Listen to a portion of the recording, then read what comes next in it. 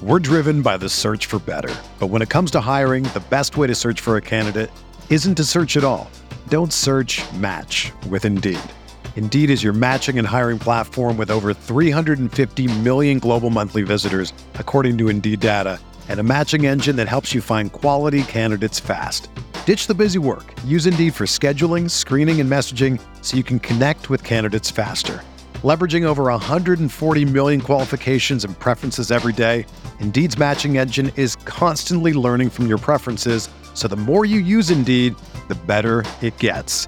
Join more than 3.5 million businesses worldwide that use Indeed to hire great talent fast. And listeners of this show will get a $75 sponsored job credit to get your jobs more visibility at Indeed.com/Blue Wire. Just go to Indeed.com/Blue Wire right now and support our show by saying that you heard about Indeed on this podcast. That's Indeed.com/Blue Wire. Terms and conditions apply. Need to hire? You need Indeed.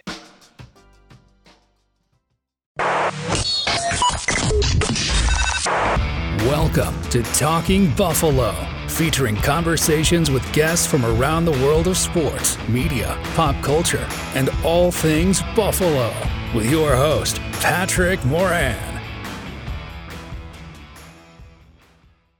All right, what is going on, everybody? How you doing? Welcome to another episode of Talking Buffalo, your weekday daily driver for Buffalo sports talk and more. I'm your host, Patrick Moran. Thank you very much, as always, for locking in today, whether you're listening to this in audio podcast form, whether you're checking us out, video side on YouTube. Appreciate you all at that midweek, later in the midweek, actually, point of Talking Buffalo. And that means I got my good buddy, Anthony Marino from Buffalo Rumblies on with me. Let's just start with the basic, Anth. How you doing, buddy? I'm doing okay. And it's, I'm usually the optimistic one when I come in. For sure. I'm taking some hits though this week. I'm not gonna lie. Like, as I was watching the game Sunday night, I found myself getting like angry over some of these missed calls or bad calls, and I know we'll talk about some of that stuff. But it's just like, feels like it's a little bit of a tipping point for the season for the Bills. And here we are. I know we said it a couple weeks ago, heading into Tampa Bay, that it felt like a must-win game, and now Denver Monday night feels like a must-win game. So It's just a weird feeling, right, when you're at that point. So I'm glad I get to be on with you. It's kind of always somewhat therapeutic, and just being able to talk through some things. And I'm glad you asked me to be on this week, because I need it. Always glad to have you on. I got to tell you, between the game itself, which, it's time to move on, although we're going to bring up, we're going to weave in and out a little bit of it here and there. But this is probably, for sure, this season, the latest in the week following a game where I'm still kind of feel like that lingering hangover type of feeling. I feel about that game, and I feel about this team in general right now anyway, kind of like how I do here in Buffalo this time of year, where it's starting to get cold and it's dark out at 5:15. That seasonal depression, that gloomy kind of feeling that you get. I was driving around yesterday. I have barricaded myself for the most part in my house since Saturday. I work from home. That's my primary job. So sometimes I'll go a couple days without even leaving the house. Anyway, the clocks went back overnight Saturday into Sunday. Yesterday was Tuesday. It's the first time I left my house. I had to go do some running around at about 10 after 5, and it's pitch dark out. And I'm like, this happens every year, and it happens everywhere you live too. But I'm like, this sucks. That feeling. That's how I feel right now. The Bills don't suck. That's not what I'm saying. But this season sucks so far. And the way I feel about the Bills right now sucks, because it's just, I don't know, it's starting to feel like wash, rinse, repeat with the slow starts, the slog feeling that you get with this offense, the injuries on defense, which more and more injuries keep happening to this defense. I don't know, dude. It's just, like I said, it's a really gloomy type of feeling. And, they're 5-4. They're not 3-5. And people keep referring to 7-6 in 2021. There were, 13 games, only one game over 500. Should have went to the Super Bowl that year. I just something, I don't know, Anthony. Something just is feeling a little bit different to me, at least right now. Maybe I felt this way 2 years ago, and I'm getting old and I can't remember how I felt 2 years ago at this time. But I don't know, man. I'm just not feeling it. You know what? I think too, it's just there's a difference of expectations, right? I mean, you can think back to 2017, 2018, even 2019. It's like you're just looking to get good, right? You're looking for your quarterback still. And, you can look at 2019, even through that season, where it's like, I remember being one like, yes, Josh Allen, give him, if I had to make the decision today, 5th-year option. I saw enough from him in 2019. Of course, then 2020, he explodes. But now it's to that point where it's just, when you expect the team to be great and they're not, like, people are just going to feel disappointed, right? I mean, you think from the 2020 season on, right? And 2020 for everything that year was, like, the Bills were the most positive thing that was going on in most people's lives that were, of course, Bills fans, right? Like, you're dealing with a pandemic. Here you come with, your football team starts to be great. And now it's like, yeah, things are back to normal, this and that. You still expect the team to be great. And it's lingering. And I said to you before we started recording, I think the Patriots loss is the one that's still lingering. There's no shame in losing to the Bengals the other night. There's no shame in losing to the Jaguars. I mean, those are games that you can look at and say, good football teams. Hey, anything can happen. Like, it's weird because, again, things don't look the way you want it to. Nothing seems to be easy. And it's just like something that should be bringing you a sense of excitement and joy is not right now. Yeah, well, there's no question about it. Good point, too, by the way. I never really thought of that. 2020, 2021, you got a pandemic going on. The Bills were a pick-me-up, so to speak, for fans, maybe more than ever. I was talking to my guy, Tim Pucks, on the show the other day, and for me personally, this is just me personally, I'm not talking about Bills fans, but me personally, now that I had a son who played football for 13 years, from little baby, little loop at 5-6 years old through high school football. And I think during those years, I always cared about the Buffalo Bills greatly. I am very passionate. Sometimes you see it come out with some of my explosive tweets or, getting angry on my own show. But when my son played football, that was priority one. Like, if the Bills played a shitty game, like say that the perfect Cincinnati game on Monday, and I agree with you too, by the way, it's a game that they were expected to lose, not by a lot because the odds were close, but still, my point is this: I get over it a lot quicker because my first priority was, all right, what team is my son's team playing next week? How did he look last game? His the huddle game films coming out. How does he look? Sent out to some schools, stuff like that. I had so much more of my other energy devoted to him on his side with football that I was able to get over the Bills loss. Now that dude ain't playing no football no more. I'm stuck, having being fully invested in the Buffalo Bills. So the hangovers after these games just feel worse. And we've talked about this last week, man. We can keep doing this every week. It's a broken record. You look at the advanced metrics. You look at all the stats that suggest, the Bills are pretty much as good as they were the last couple of years. They're averaging 26.7 points per game this year. I looked it up. Last year, 28.4. The year before, exact same thing, 28.4. Less than a 2-point per game difference this year than the last 2 years. But man, oh man, doesn't it feel completely different watching this offense play right now?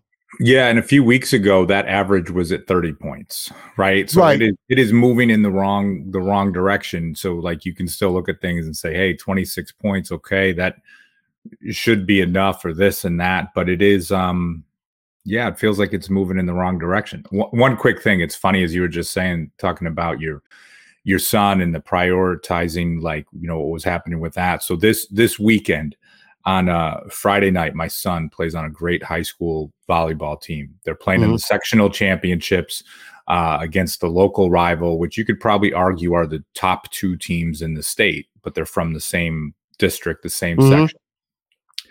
lose a 5-set tiebreaker heartbreak, right? I mean, coin flip can go any way. Same team they lost to last year in a 5-set heartbreaker.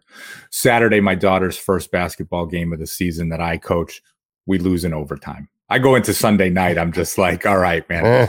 You know what I mean? And again, you're talking about things that are important in life, whatever, but just like, we're not going 0 for 3 this weekend, are we? Come on. And then, with the Bills game, you're just thinking to yourself. So it goes to that point of just like, oh my gosh, what was one thing that could have gone your way. So it's again, we talk about what's important in life, but it's one of those where you just talk about some of that gloominess or something to give you a little pep in your step. It's those things that we spend a lot of time following and doing. It makes it very relatable.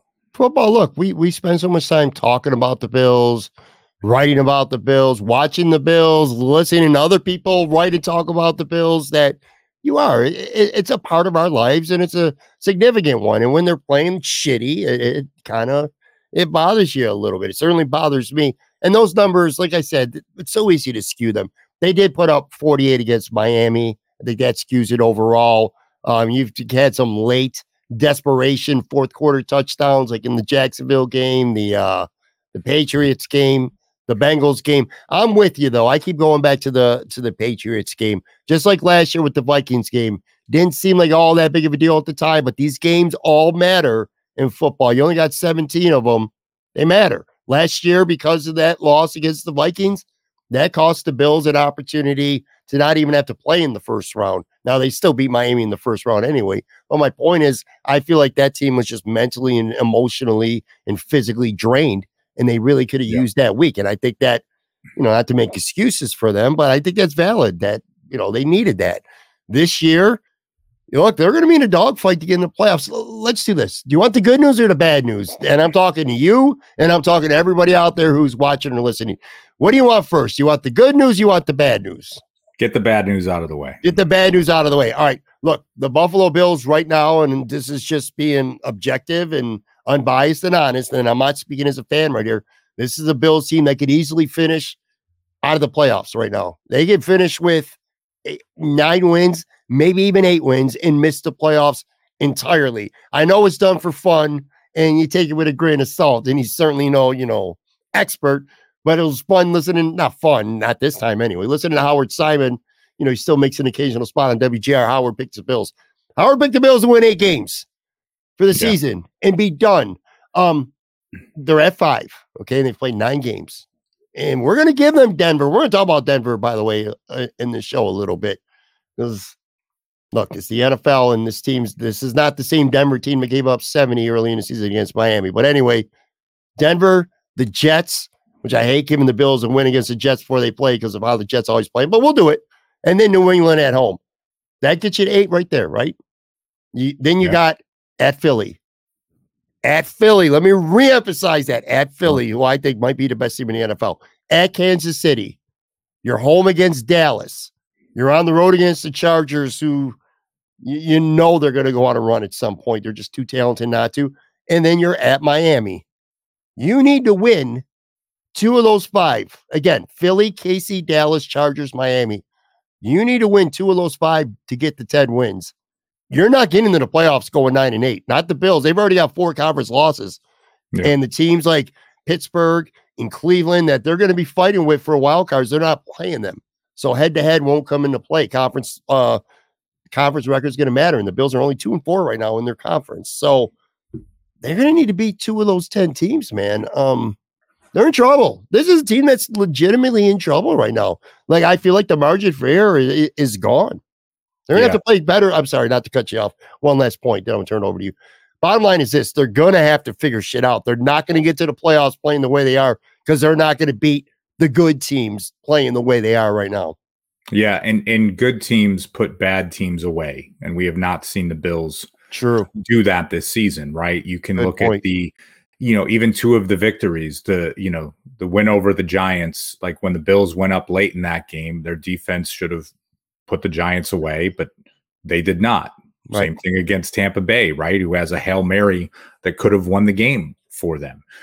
You look back, of course, the game against the Patriots, the Bills go up late, even though they had been outplayed that game. You're the better team. You go up late and you give up a touchdown drive to Mac Jones with 1 minute and 50 some seconds left. And then even you talk about the game against the Jets and looking back at that piece. And it's like, that is the difference between good teams and okay teams. And right now the Bills are an okay team. And there's you go on social media, there's so much fighting back and forth of like what it is, whether it's this or that, or it's all of it. It's all of it. Like there is nothing like, I'm not just blaming Dorsey or McDermott or Josh Allen or the defense or the injuries or this. It is all of it. You combine it all together. And right now there is a weird part. And again, don't start yelling at me, folks, or getting in my mentions or whatever.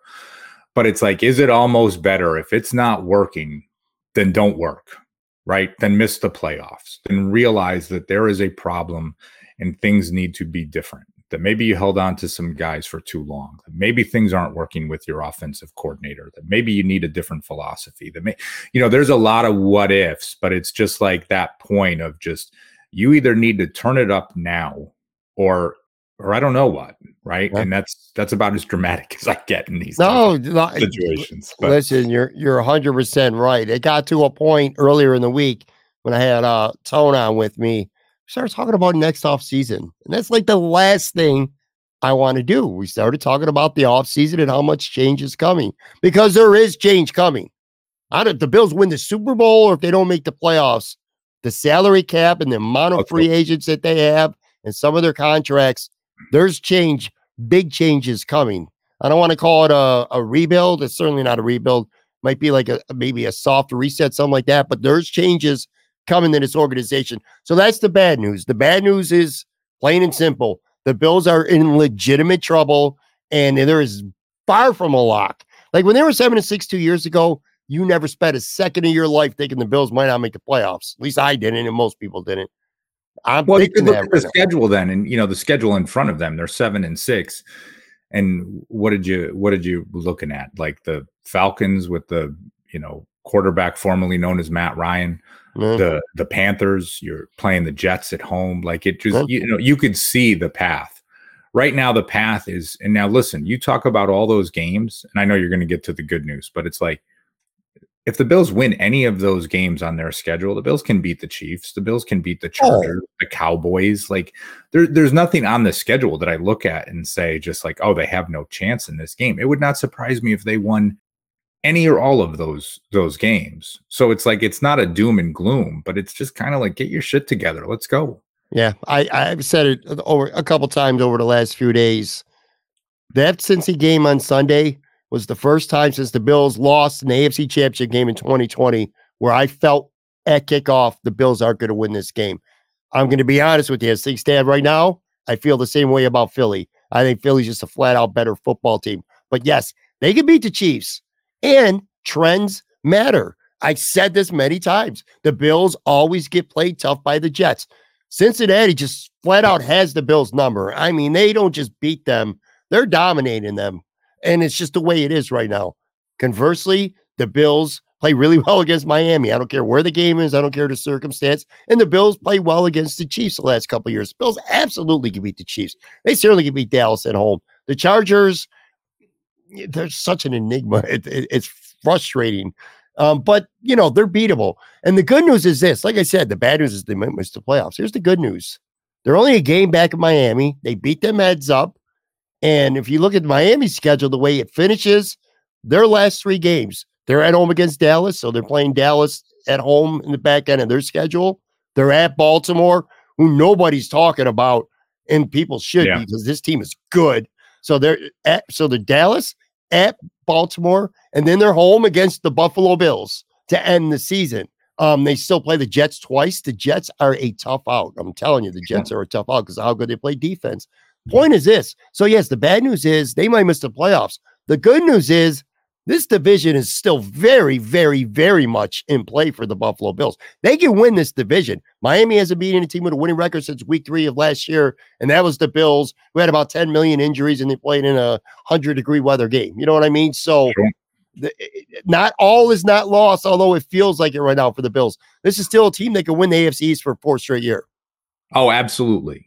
And I think when you talk about it too, it's like, listen, I don't know, maybe I'm not giving the Bengals enough credit, and I think the Bengals are a very good football team. So don't get me wrong with that. And when you say like maybe they just have the Bills number, but I still think there's that piece of just like, even when this game started, like the Bengals come down and score, the Bills come down and score. And there's that part of you just like, are we finally going to get the game that we want between these two teams, right? Just this like back and forth and whatever it is. And it just, I don't look at anything that the Bengals did and just like, oh my gosh, this was so extraordinary. Like they just have the Bills number, or there's nothing. It almost like just felt self-inflicted. And it's not giving them credit, right? Like they won the game. I don't feel like the game was ever in doubt for them right after halftime or anything along those lines. But it just felt more of like the Bills just playing like crap than it was, oh my gosh, the Bengals are this juggernaut that the Bills just can't deal with. I think they're just really confident when they play the Bills. Yeah. They think they're better than the Bills. And they are right now anyway. They are. I mean, their players are talking shit during the week before the game. They win the coin toss, Anthony. What did they do? Did they defer? The Bengals? No. They did not defer. They took the ball. They went down the field and they scored a touchdown. That is a confident football team when they're playing the Buffalo Bills right now. Pat, I was talking to my buddy about it the other day, and it's one of those things that kind of the caveat that I was missing. I said, I hope the Bills lose the coin toss on Sunday night, right? I hope they lose the coin toss. So Cincinnati defers to the second half and the Bills get to start with the ball and march down and score. Well, the Bills lost the coin toss, but the Bengals said, we're taking the ball. Like we're not deferring. And it just, again, one of those pieces. And even when, again, it's 7-7, the Bills come, they march down, they score. I'm like, all right, this is good. This is going to work out for the Bills because they're going to hang in the first half. They're going to start with the ball in the second half. And like, let's correct things here. That obviously did not happen, but yeah, kudos. And it's interesting with the Bengals too, right? Because there's some weird analytics and metrics of them like punting in some fourth down situations where they really shouldn't, right? We're in the plus side of the field, or there were some things there that it was just like, wow, those are, I guess that's who Coach Taylor is. Like, that's a little interesting. But then they'll be aggressive in other ways that you wouldn't expect. Like it doesn't add up from that level of aggression. But again, kudos to them. They won the game, and it seems like things are back on track. I think it is a case last week's game against the Bengals, just like the Bills 2 weeks ago. I think their offense, they only scored 3 points in the second half. The Bills offense didn't score much in the second half against Tampa.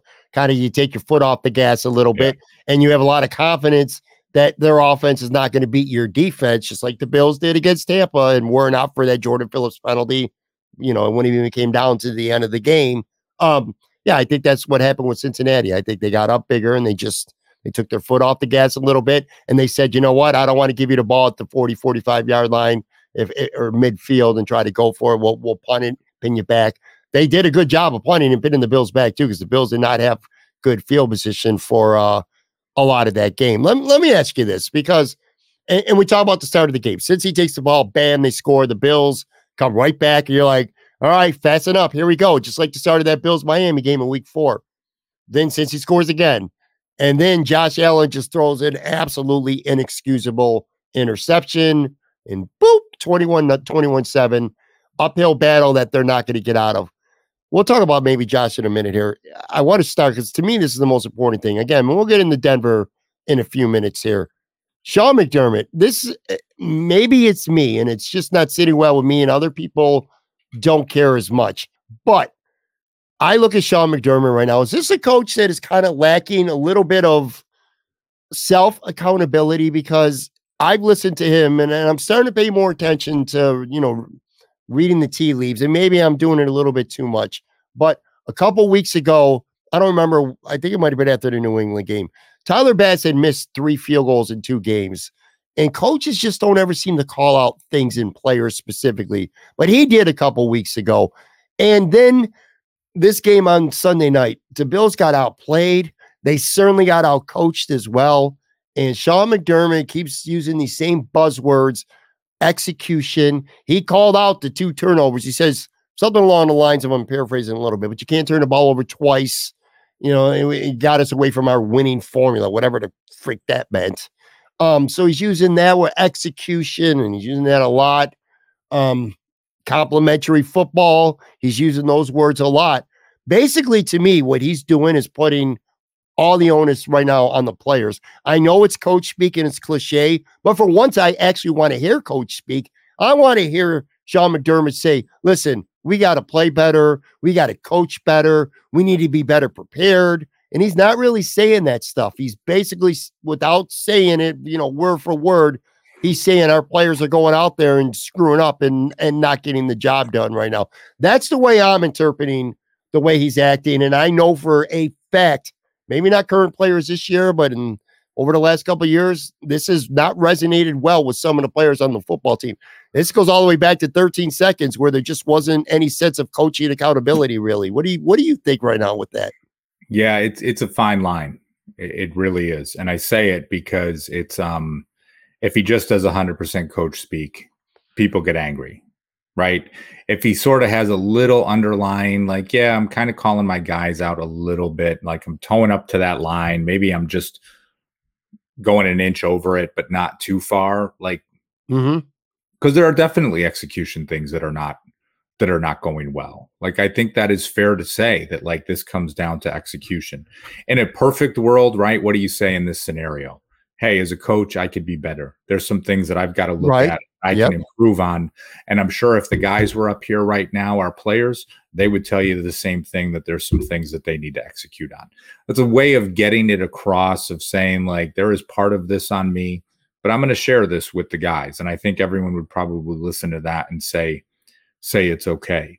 But again, for where things are right now, and I equate this, I know I use basketball analogies too much. As a coach, you have to believe in what you are doing is best for the team. You have to have that level of confidence. And sometimes, yeah, you can admit when there's a mistake, but it's also that level of almost, and it's borderline arrogance that comes to it. I think back to Jim Boeheim, the Hall of Fame coach for Syracuse University. Like, listen, Jim Boeheim was playing a 2-3 zone no matter who he was playing against. You could be the best 3-point shooting team in the world, or you could have 5-7 footers on the floor. He was not changing his defensive scheme for whatever it was, and he was going to win 85% of his games, right? And have a lot of success with it. So I think with coaches, I mean, look, at any time you draw up a play, it is designed to work. Whether it's your defense, your offense, it's like, hey, the 11 guys do what they're supposed to. This play is going to work. And again, it's that level of almost borderline arrogance that you have to have as a head coach to have that type of confidence. I realize guys might not like it. Here's the reality with it. You're not always supposed to like your head coach. There are some things that they're supposed to do that will rub them the wrong way. Sean McDermott is not going to be perfect, but I still think he's a damn good coach. And, there's some things that need to be better. Don't get me wrong, but I don't read into it too much, or like that. I think there's a problem with it, because sometimes I think you need to kind of toe that line a little bit to just, you know what, maybe somebody isn't playing well enough. Maybe he's not talking to all 53 guys on the team, but a handful of them when he says that line. And it's like, maybe you need to take a look at yourself and say, is there something I need to be doing better here? Well, I'll put it this way, fans, regardless of how you feel about Sean McDermott, they better figure it out, because he ain't going anywhere anytime soon. I mean, he's got an extension. They've had a lot of success, especially regular season success, since he's become head coach. It would take this year and next year just being epic failures, I think, for Terry Pegula to move on from him. So regardless of how you feel about him, it needs to work itself out, because he's just not going anywhere. Ken Dorsey, that's another story. I'm getting to a point, though. So I watched the All-22 film, and I've been doing it now for 2 seasons. So it's not like I say this at my show every Wednesday, because I do a solo show, which if you haven't checked that out, make sure you guys do. Where I watch the film, I look at the PFF grades, and I kind of make some of my own conclusions. I say it all the time. I'm not Eric Turner. I'm not Anthony Prohaska. I'm not Joe Marino. I'm not going to be able to break down schemes and, cover fits and all this stuff. But I just kind of watch it, get my own opinions. I got to say this.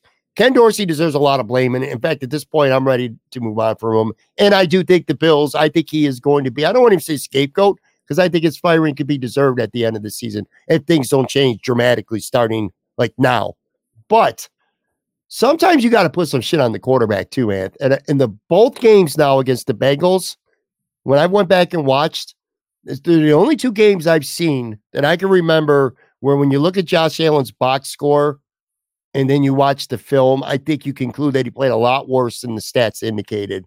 He has, just like always, he had some really good plays, some good moments, but there's a couple of bad plays. And I'm going to throw this up here, and look, Pat Mahomes, you do the same thing. Jalen Hurts, these guys all make mistakes, and it's easy to just slap up one graphic and say, oh my God, look at this. This guy was wide open. This guy was wide open. They all make those mistakes, all of them, not just Josh Allen.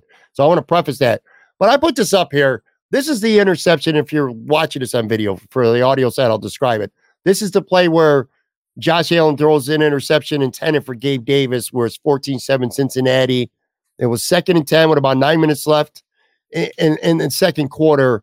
And I got circled. James Cook off the line is wide open. You could have went to Kincaid. You could have went to Stephon Diggs. Worst case, you're setting yourself up with a 3rd and short. I'm starting to feel like Josh Allen's getting a little bit of tunnel vision. Like you could see in the film, he stared at Gabe Davis from the moment that ball was snapped until he telegraphed it and threw it, which was an easy interception. He's going through moments where I don't know if it's because he wants to press, he doesn't want to take what the defense gives him, which he was doing earlier in the season. The Raiders, Miami, Washington. He's just telegraphing plays in tunnel vision. Another play, I don't have a graphic. The Hardy. Remember the Hardy bomb? Yeah. The one throw, which I'm so annoyed about Deontay Hardy. Not because of him. Not his fault. Yeah. But Gabe Davis was open on a crossing route. Easy 10 to 12 yards. He never even looked. He was going to Deontay Hardy no matter what. My point is this. I love Josh. We all love Josh Allen, and he's a top 5 quarterback, and I don't think that's changed for me. But he needs to be, I don't want to say accountability because he does take accountability. But this ain't all Ken Dorsey. Sometimes the plays there and the quarterback's just making the wrong decision, and Josh is doing plenty of that, quite frankly, recently. Yeah, and it's, again, the Josh Allen conversation, there's parts that he needs to do better. I think sometimes it's, and everyone wonders, like, is it Dorsey? Is it McDermott saying, like, I don't want you doing this? Are they in his head? Whatever it is. And it's like, and nobody knows. Like, that's not going to come out unless it's like 20 years from now. And Josh Allen is doing a weekly podcast with Tyler Dunn and, sharing all the, intricacies of what happened all those years ago. When I look at Josh playing these days, it's like, it does not seem like he's having fun out there. No. Say that from a, like, here is a guy, and, like, listen, he's not a fresh-faced rookie anymore either, right? He's been around, he's seen some stuff, he's endured some tough losses, this and that. And I think back to the episode of Ted Lasso. It's always one of those pieces I find it very relatable in life when Isaac is in this, like, horrible, tough spot, wearing the weight of the world on his shoulders as captain. The team is not playing well. And Ted and Roy meet him in, like, the dark alley back where Roy used to play growing up. And Isaac is out there playing pickup football, and he's all like, trying to get me hurt, this and that. And Roy pulls him over, and it's like, gives this just epic speak of, like, F your feelings, F your this, F your that. Like, football's supposed to be fun. Go out and play. And I feel like for the player that Josh Allen is, when he is, like, scrambling around the pocket and resetting himself, and you can say, like, oh, backyard football is what they do best. Yeah, that is what he does best. That is not a Ken Dorsey thing. It's not a Sean McDermott thing. It is like, that is when this player is at his best. So let him be at his best. But there is just something going on where everything feels forced, everything feels difficult. And it's just like, again, not to equate it to, like, yeah, Ted Lasso, fairy tale TV show, I get it. But, like, something along the lines of, like, just go out there and play. And if you make a mistake, you make a mistake. Like, who cares? Like, just go. But everything feels like every play has a weight, a rock in the backpack type of mentality to it, of just sort of like, if it doesn't work, there's this like just weird sense around it. I mean, even when you looked at Josh's reaction to the intentional grounding call, which was horseshit, by the way. Oh, terrible. Okay, the other day, but just like this, he just has like this glazed look over him, and it's like, you get it. Like, nothing is working the way that you would want it to. And I just hope that they can just figure that part out soon.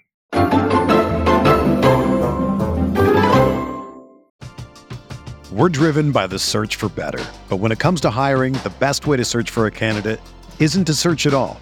Don't search, match with Indeed. Indeed is your matching and hiring platform with over 350 million global monthly visitors, according to Indeed data, and a matching engine that helps you find quality candidates fast. Ditch the busy work. Use Indeed for scheduling, screening, and messaging so you can connect with candidates faster. Leveraging over 140 million qualifications and preferences every day, Indeed's matching engine is constantly learning from your preferences, so the more you use Indeed, the better it gets. Join more than 3.5 million businesses worldwide that use Indeed to hire great talent fast. And listeners of this show will get a $75 sponsored job credit to get your jobs more visibility at Indeed.com/Blue Wire. Just go to Indeed.com/Blue Wire right now and support our show by saying that you heard about Indeed on this podcast. That's Indeed.com/Blue Wire. Terms and conditions apply. Need to hire? You need Indeed.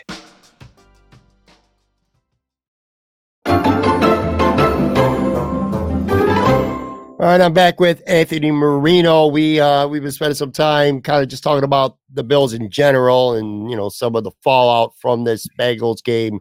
We'll get to Denver here in just a second. Real quick, too, I want to remind people, if you haven't done so already and you have Twitter, go on my Twitter, at Patrick Moran TV. I got it pinned right at the very top. It's an opportunity for you to win our prize pack giveaway, which is a large pizza and 20 wings from Macy's Place Pizzeria and Imperial Pizza and Sunny Reds. All three, large pizza, 20 wings. All you got to do is go to my Twitter, hit a retweet button, a screenshot, take you about 10 seconds, and a nice little cool opportunity for you to win some free elite Buffalo pizza and wings. All right, so anyway, look, some stuff we could spend all day, every week talking about. It feels like every other week, what's going on with Gabe Davis. I'll tell you what's going on with Gabe Davis. They're not throwing him the football. It's as simple as that. Let's move on from that because it really pisses me off. This defense, it's tough. We can criticize Dorsey and Josh and the offense, and they deserve a lot of it. And you can't use injuries as an excuse because other than Dawson Knox, the key players are all relatively healthy. Not the same on the defense. So it's really hard to come down on them. Alex Brask, I never realized this. He put up a tweet at the end of the game on Sunday night. And I never thought of it, but I was like, damn. He said on the field for the Bills defense to end the game, they had Taylor Rapp, Dorian Williams, Tyrell Dodson, Josh Norman, Dane Jackson, Jordan Phillips, just the way Buffalo drew it up to begin the year. It is insane how hard this defense has been just completely decimated with injuries. I'm going to say this because, usually when we tape on Wednesday mornings, and today's no exception for a Thursday drop, the Bills haven't practiced today. We have no updates with the latest injuries. The understanding is Dane Jackson will be fine, but Micah Hyde, Christian Benford, Terrell Bernard, there's a chance they miss time. Now, you're talking, if those three miss Monday night's game, 6 of your 11 starters from week 1 on defense are out because of injury. It's just insane. You can only put so much on the defense when you're that decimated. That's depressing too, because this was a defense, if healthy. I'd feel a lot different about the Bills being 5-4 if it wasn't for injuries. Like if Milano, DeQuan Jones, I'd be like, they'll figure this shit out. These guys are great players. But now you're talking Dorian Williams being out there, and Josh Norman might end up having to play more snaps than you want him to. And again, just going up and down the line. It's just Terrell Dodson's important now. He should be playing special teams, and now he's an important part of the Bills defense. Come on, man. I laugh because it is just, when you think to the start of the season, right? Like, good gosh, like an injury to Terrell Bernard is like a thing that is devastating.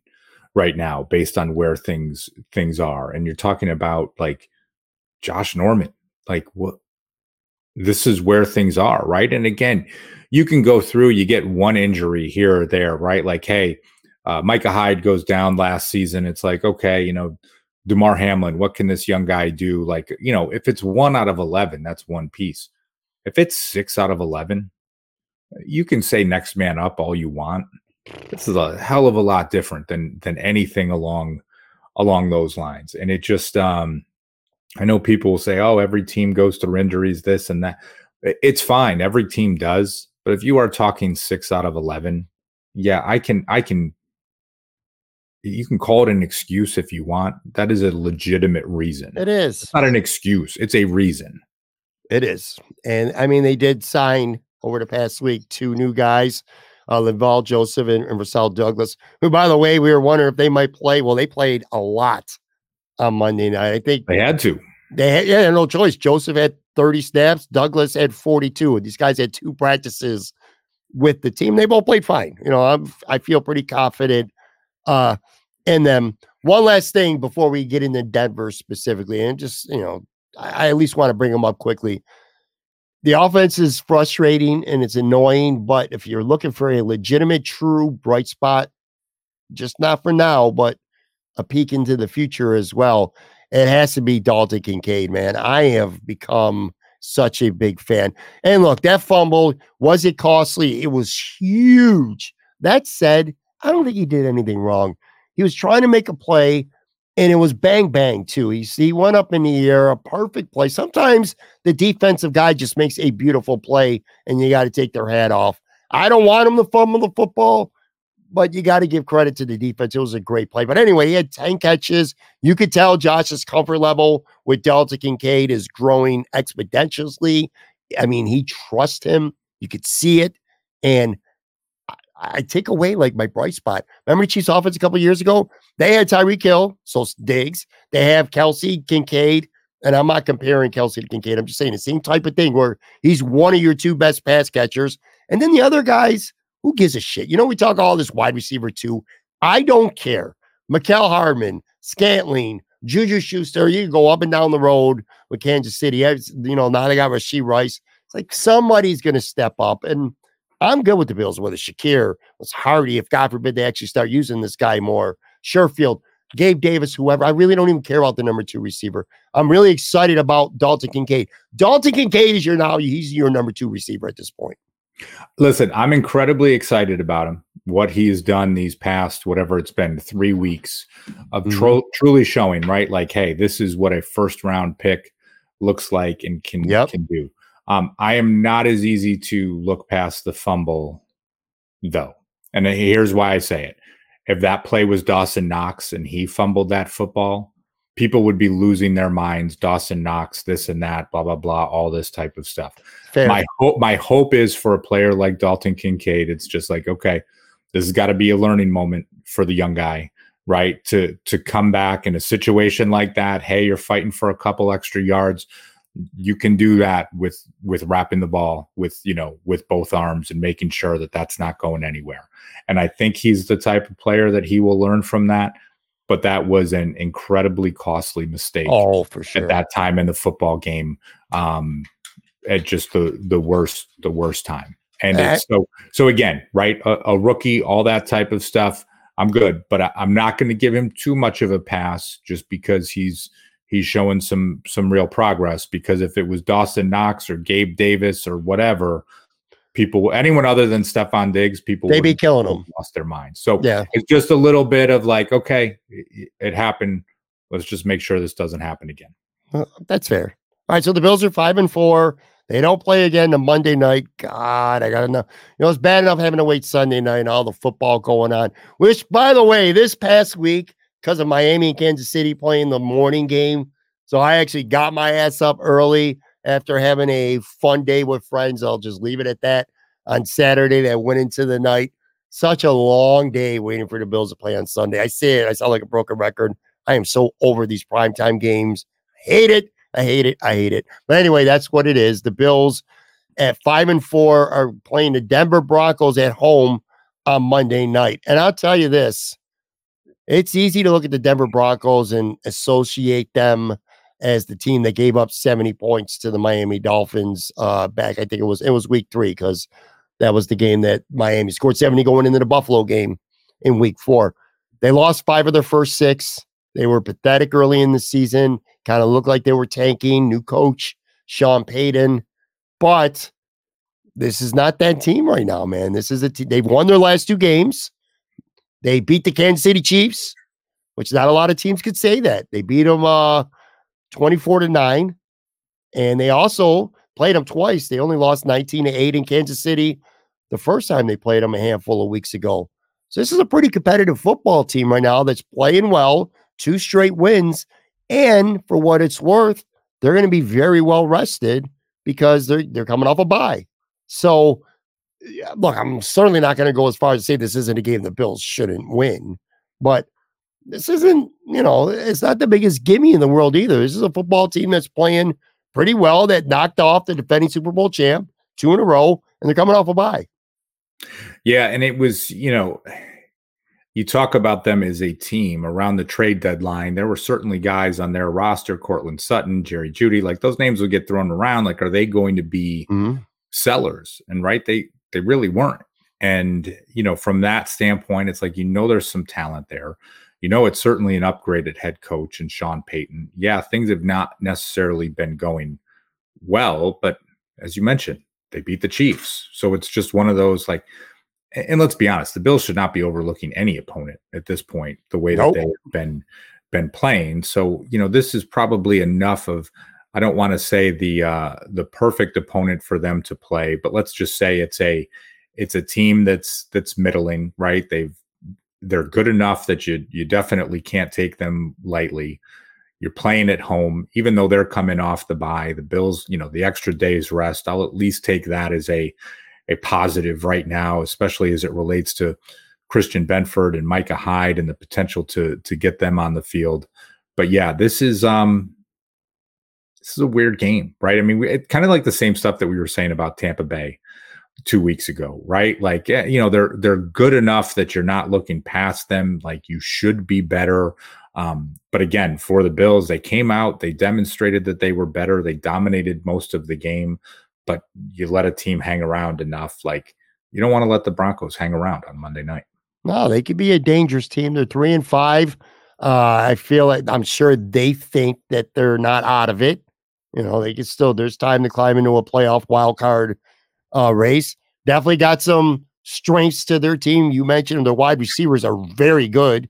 Jerry Jeudy, Cortland Sutton, that's one of the better 1-2 tandems in the NFL. Marvin Mims is a really promising rookie. I think he returns punts too. He's dangerous there. They got strong running backs between Javonte Williams, Samaje Perine. So they got some weapons on offense. I think the worst part of their offense is their quarterback, because I still think Russ Wilson is completely cooked. But he's been around. He's done it before. Defense, not a lot of studs on that. Nick Bonito's got 5.5 sacks. Jonathan Cooper, 4.5. They do have, though, and this one might be a fun matchup. If you're looking for objectively a fun thing to watch for on Monday night, some Patrick Surtain on Stephon Diggs might be a lot of fun, because there's not a lot of corners in this NFL that do it better already for being so young than Patrick Surtain Jr. Well, yes, a great matchup, and it kind of goes back, not to keep talking about the Cincinnati game, but one thing that we didn't discuss, that first drive, the Bills, two targets, 2 completions to Stephon Diggs for 40-some yards, right? I mean, one where he's breaking tackles, just keeping moving, just making plays, and then they're not getting them the ball after that. And I know we're saying, like, hey, we don't want Josh forcing the ball into folks or anything along those lines, but it's just like, that is your best player on offense. That is your best weapon. Get him the ball. I don't care if it's Patrick Surtain, man coverage, zone coverage, whatever it is, not just forcing things, but it's just, even when you showed that graphic before of the interception to Gabe Davis, like during the game, I thought he was throwing to Diggs in that position, right? It was just like, okay, we didn't get the ball to Diggs on the last drive. He turns to the left. Diggs is open. It's just that piece of like, here is a guy that is open so much. Like, let's just make sure that stays consistent. And that has nothing to do with Diggs his attitude is this and that, like keeping him happy. Like he is arguably the best wide receiver in the NFL right now. Statistically, he is. So it's like, yeah, get him the ball. You can still get the ball to Dalton Kincaid. You can still do these other things. But the best way to sustain drives is by passing the ball to Stephon Diggs. No. And that was the thing they got away from on Sunday night. And I did not see anything like, again, I'm no film guru or those pieces like you say, but there was nothing that the Bengals did that it was just like, oh my gosh, look at what they did defensively that just took Stephon Diggs out of the picture here. Not the case at all. So I agree. Look, if the Bills offense, and we keep saying this, it's ever going to quote unquote get fixed, this is the week to start. If it ain't going to start this week, I don't know when it's going to, quite frankly, because it's probably not going to have a ton of success against the Jets in the following week just because of how good the Jets defense is. The Jets lose games. The Jets don't get blown out and because the defense sucks. They always play good defense. Anyway, Denver dead last in the NFL, 405.9 yards per game they're surrendering, and they're giving up 28 points, over 28 points per game. So, man, if there's a, I hate saying this, get right. I hate saying that. We say it way too often, too many times this year, get right. But if there is a get right game, it's this. It's this. And I want to see Josh Allen, and I agree with you. I want to see a little more fun out of him. And I know that sounds corny, like we're talking about little kids right now, like our kids are playing Little Loop or something. But I do want to see more fun. He does look tight, and I think he's forcing stuff. And I think Sean McDermott has his hands in that offensive cookie jar more than people want to admit. I think to some extent, he's tempered what they're trying to do on offense. I don't know. I want to see. I want to go back to the early part of the season, weeks 2 through 4. The offense was fun then, man. Well, let me ask you a question. And again, this is probably looking into it a little too much, but think to Sunday night. Bills score on their first offensive drive. Mm-hmm. Josh pointing at a defender as he's running into the end zone and gets a unsportsmanlike penalty, right? Yep. Like, and you're thinking to yourself, like, oh my gosh, what is this? But then all of a sudden it's like, it looked like he was having fun on that first drive. You know, was that the piece that all of a sudden, not to say like, you got your hand slapped, this and that, but right. I mean, you get up jawing after a first down, or you complete something and, you know, you say something to the defensive end that didn't get there in time, that you're tossed out of the game. Like, I almost wondered if that was something like, gosh, we were seeing this offense playing loose, and all of a sudden then something happens, you know, and whatever, they come out the next drive, it's like a first down, you know, handoff to James Cook, and just sort of that piece. But it seemed like that was almost you got in trouble. And, you know, like mom and dad come down to the basement when you're with your buddies and like, hey, tone it down or we're sending everybody home. I don't know. It was probably just a coincidence, but I've been thinking about it more than I probably should. I'll tell you what, I'm glad you asked me that. I watched, Tone Pucks was at my house. We watched the game together. When Josh did that, I loved it. Totally. Loved it. Totally. I loved it. Talk your shit. Talk your shit. I was literally on my TV. Talk your shit. Take the penalty. I don't care. Give me that Josh Allen, because that's Josh Allen the Bills need. And by the way, it cost them 7 yards for people who really care that much. Instead of kicking the ball through the end zone, started to 25, Cincinnati ran it out to the 32. I'll take that 7 yards to have my quarterback talk his shit and feeling the way he was feeling after that. 100 times out of 100, I had zero problems with that penalty. And ultimately, I think it's this, man. I think the Bengals, their first half success on offense, putting up 21, how easily they were going up and down the field. Joe Burrow played great, by the way. I mean, we probably should mention that at some point. He's a great quarterback, and he played great. Very smart decision maker, very poised, accurate. He could take off and get some yards on the ground, hurt you a little bit there too. Joe Burrow's an awesome quarterback, and he played great. I think at that point, though, because of the Bills' defense inability to stop them, I think that contributed a little bit to Josh Allen maybe pressing and feeling like he needed to get downfield and make big plays down the field instead of taking what he was getting. And I think that had an adverse effect on that game. But anyway, going back to this Denver game here, most rhetorical questions. I already know who you're going to tell me who's going to win, but prediction time here. I'm interested in what your score is going to be. Is this going to be a blowout game? Is this going to be close? What do you think here? Yeah, I got Buffalo 24-20, and I do feel like it's going to Oh, be a close wow. game. Listen, I think and I say that, right, it's a little bit of, just call it recency, I don't want to say bias or whatever, just sort of how you're feeling, kind of like a lack of confidence with this. But even to your stat before, you said, oh, this Broncos defense is giving up 28 points a game or whatever the number was. Well, if you take out the 70-point game to the Dolphins, and I get it, you can't just eliminate that, but like, Right. their defense has not played poorly. No. And, they get a win over the Chiefs. Like, this is one that is probably going to be closer than Bills fans want it to be. And maybe it's even one of those where it's like, hey, the Bills are kind of controlling the game, but sort of feeling like that Tampa Bay game. Like, all of a sudden at the end, it's like, you need to get a stop in the fourth quarter to put this one away. And can the Bills do that? So, at some point the injuries have caught up to the team, and you just can't say, you mentioned it before. If if Matt Milano and Daquan Jones are out there, you're probably like, yeah, they'll get this right. These guys will make some plays. They'll do this. There's just too many injuries to just look past and say that this Bills can just put a team away. Yeah. I'm glad you mentioned that too about Denver with the defense. Yeah, they gave up 70, but this is also a team that held Kansas City to 9 points and to 19 points to 2 times. So they've held the Chiefs under 20 points twice. It's not easy to do. No. I think the Bills are going to win, and I'm not going to have another show later in the week and change my mind like I did last week. I think the Bills are going to. I think the Bills offense is going to have some success. I think they're going to put up 31. I say 31-23.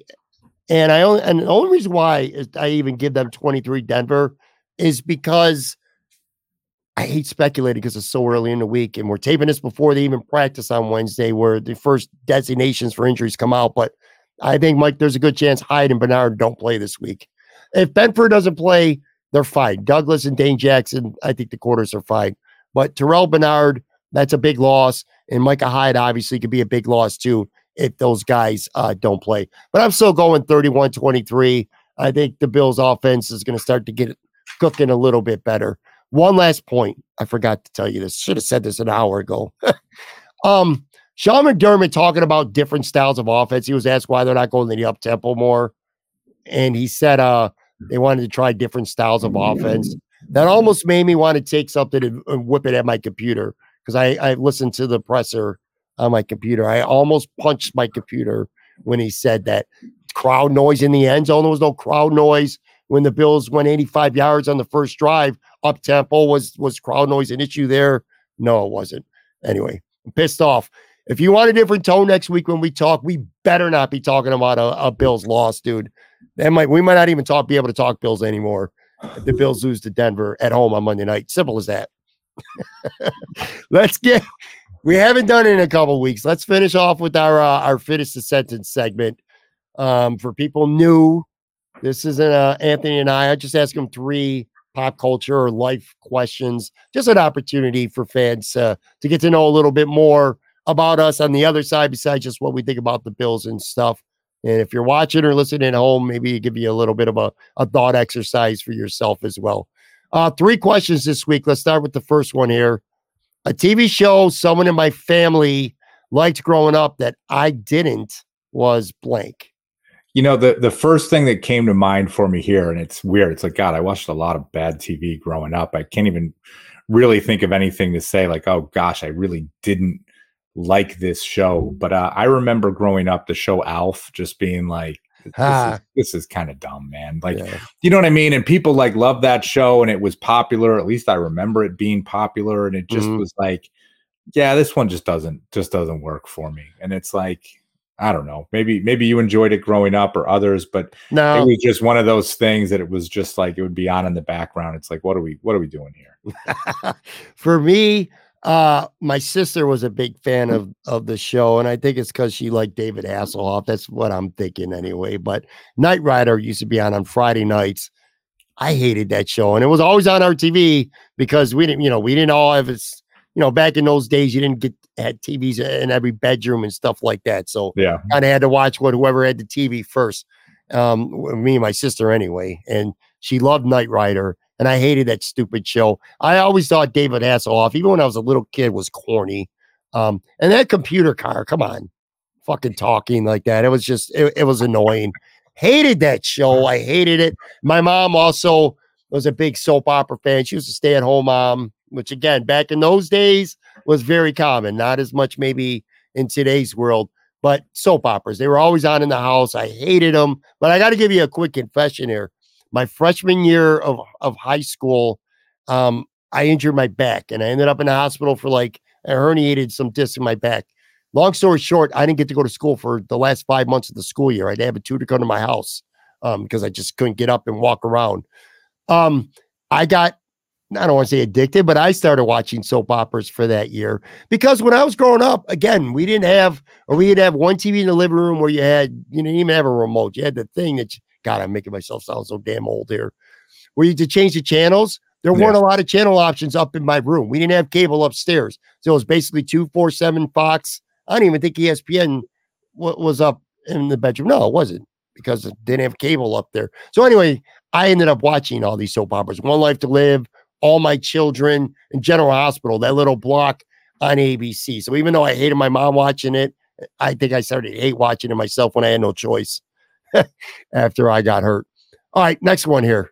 A TV studio show taping you've attended or would have loved to attend is blank. I hope I explained that well enough to you. When I said that to you, I'm like, does he understand what I'm talking about here?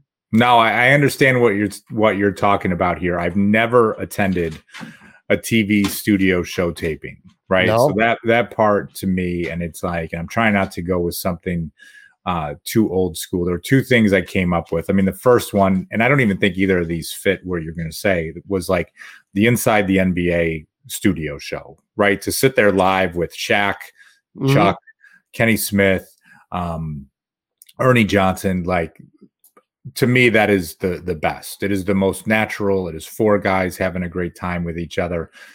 But even then, I was just like kind of going back to what you said before, something you hated watching growing up, something I loved.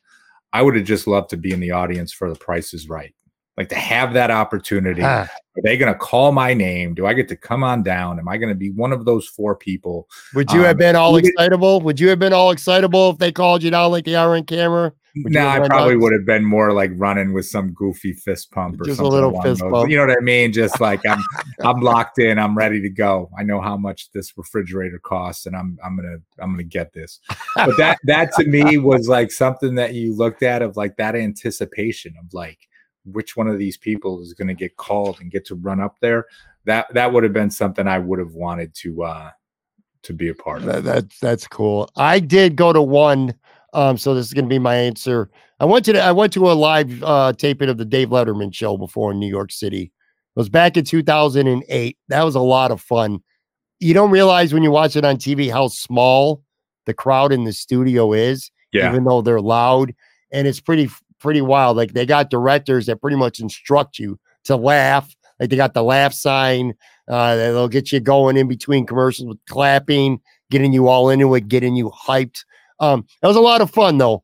The guest, Jessica Simpson, was the guest. Not a huge Jessica Simpson fan either. So I would have liked a little bit better or more famous guest. Although she was pretty big at the time. Beautiful young woman too. Very small. But yeah, going to the Dave Letterman show in New York City was that was cool. It's the only time I've ever been to any kind of TV show before in an audience. So that was really cool. That was a lot of fun.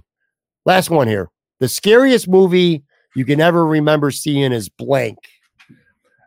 I guess I will have to go with The Exorcist. And I'm not a big horror movie guy. I didn't love the genre growing up. I mean, I think of like horror movies I went to at the theater, going to see Sixth Sense is even a horror movie or, a scary movie. It has some jump moments like Blair Witch we thought was going to be that. And it was freaking horrible. But like The Exorcist was one of those pieces in high school together with a bunch of friends starting to watch it. And I just remember sitting there at one point. I mean, I'm probably like a junior or senior in high school, like closing my eyes during the movie. Like that was just one, when you think of like horror movies and like true, just like, man, this feels like something that could really happen in some sick, twisted, demented way. That one stuck with me. Again, I mean, here I am like 17, 18 years old, like closing my eyes during a scene in the movie, like that I was just so freaked out by it. So that is the one for me. Every now and then, and we never tell each other what our answers are going to be. Every now and then, a handful of times we've had the same answer, and this is one of them. And I'm with you on. I'm not a big horror film guy either. I hate them now. I won't watch a horror. I can't even tell you the last time I watched a real horror film as an adult. Even as a kid growing up, I didn't like them because they would scare the shit out of me, quite frankly. And some of them I thought were dumb too. But the reason why I say that, as opposed to say Friday the 13th or the Halloweens or the Freddy Kruegers and stuff, because as scary as they were and as much as they made you jump in a moment, I never felt they were real. Like I would watch that movie, I'd be like, this shit ain't happening, man. How many times you got to kill Jason Voorhees or Michael Myers before they're actually freaking dead? You know what I'm saying? So I never believed it. The Exorcist scared the shit out of me because I believed it was realistic. Yeah. Somebody getting possessed by the devil. You know, it's like, I feel like that's something that spiritually or mentally in someone's head, especially if they're on state, that could happen. Whereas, you know, somebody with a mask ain't going to put, you know, walk around a knife and kill a whole town. Somebody's going to shoot this dude in the head and he's going to be dead. And that's the end of the movie. But with The Exorcist, the whole fact of being possessed and the slow burn of it happening, I was like, this shit could happen. Yeah. So it scared the hell out of me for that reason. So that's why I go with The Exorcist as well. I think the last one that was kind of recent, and again, people probably don't even consider this a scary movie, but it was like the anticipation or whatever. The family was away for something. I was home, you know, by myself with the dog, and I watched a Quiet Place, you know, the John Krasinski movie, by myself, like in the dark, late at night, like something I never do. You know what I mean? And you're just like in a house by yourself watching something like that. And then you try to go to bed and it's just like, yeah, the dog's staying with me tonight. And it's just like any little thing you hear, it just that definitely kind of freaked me out. But like you, I don't do a lot of scary type of movies. That's no, because I get scared easy. And I'm very jumpy too. Like I hear the littlest sound and I get startled real easy. So anyway, that was fun. But yeah, The Exorcist was totally believable to me. It is totally believable to me that the Buffalo Bills better play a good football game on Monday night. I don't want to just win. I need something to build on. Not just, hey, 6-4. Please don't, if I have you out again next week, which hopefully I do, please let's not make that the theme. I don't want the title to be, hey, 6-4, 6-4. You know what I mean? I want style points now. I want confidence instilled in this football team because I think they need it. So anyway, we'll talk next week. Make sure you guys follow Anthony on Twitter at Anth Marino. Check out Buffalo Rumblings.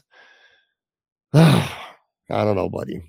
I don't know. I feel a little bit better now talking to you over the last hour or so than I did. I told you before we started taping, I'm like, I still feel gloomy. I compared it to being dark at 5:15 outside and cold. So thanks, buddy. Always a pleasure having you on.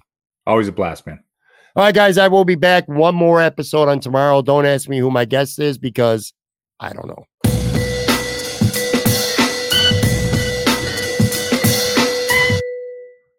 Everyone is talking about magnesium. It's all you hear about. But why? What do we know about magnesium?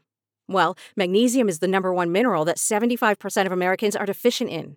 If you are a woman over 35, magnesium will help you rediscover balance, energy, and vitality. Magnesium supports more than 300 enzymatic reactions in your body, including those involved in hormonal balance. From functional medicine doctors to mental well-being and female hormone experts, we all know that magnesium is the one mineral to improve all aspects of well-being and health. But which one?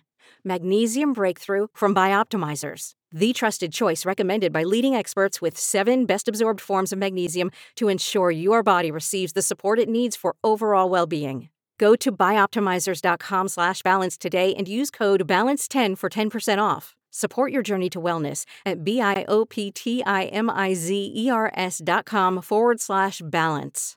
Magnesium Breakthrough from Bioptimizers, your foundation to optimal health and vitality.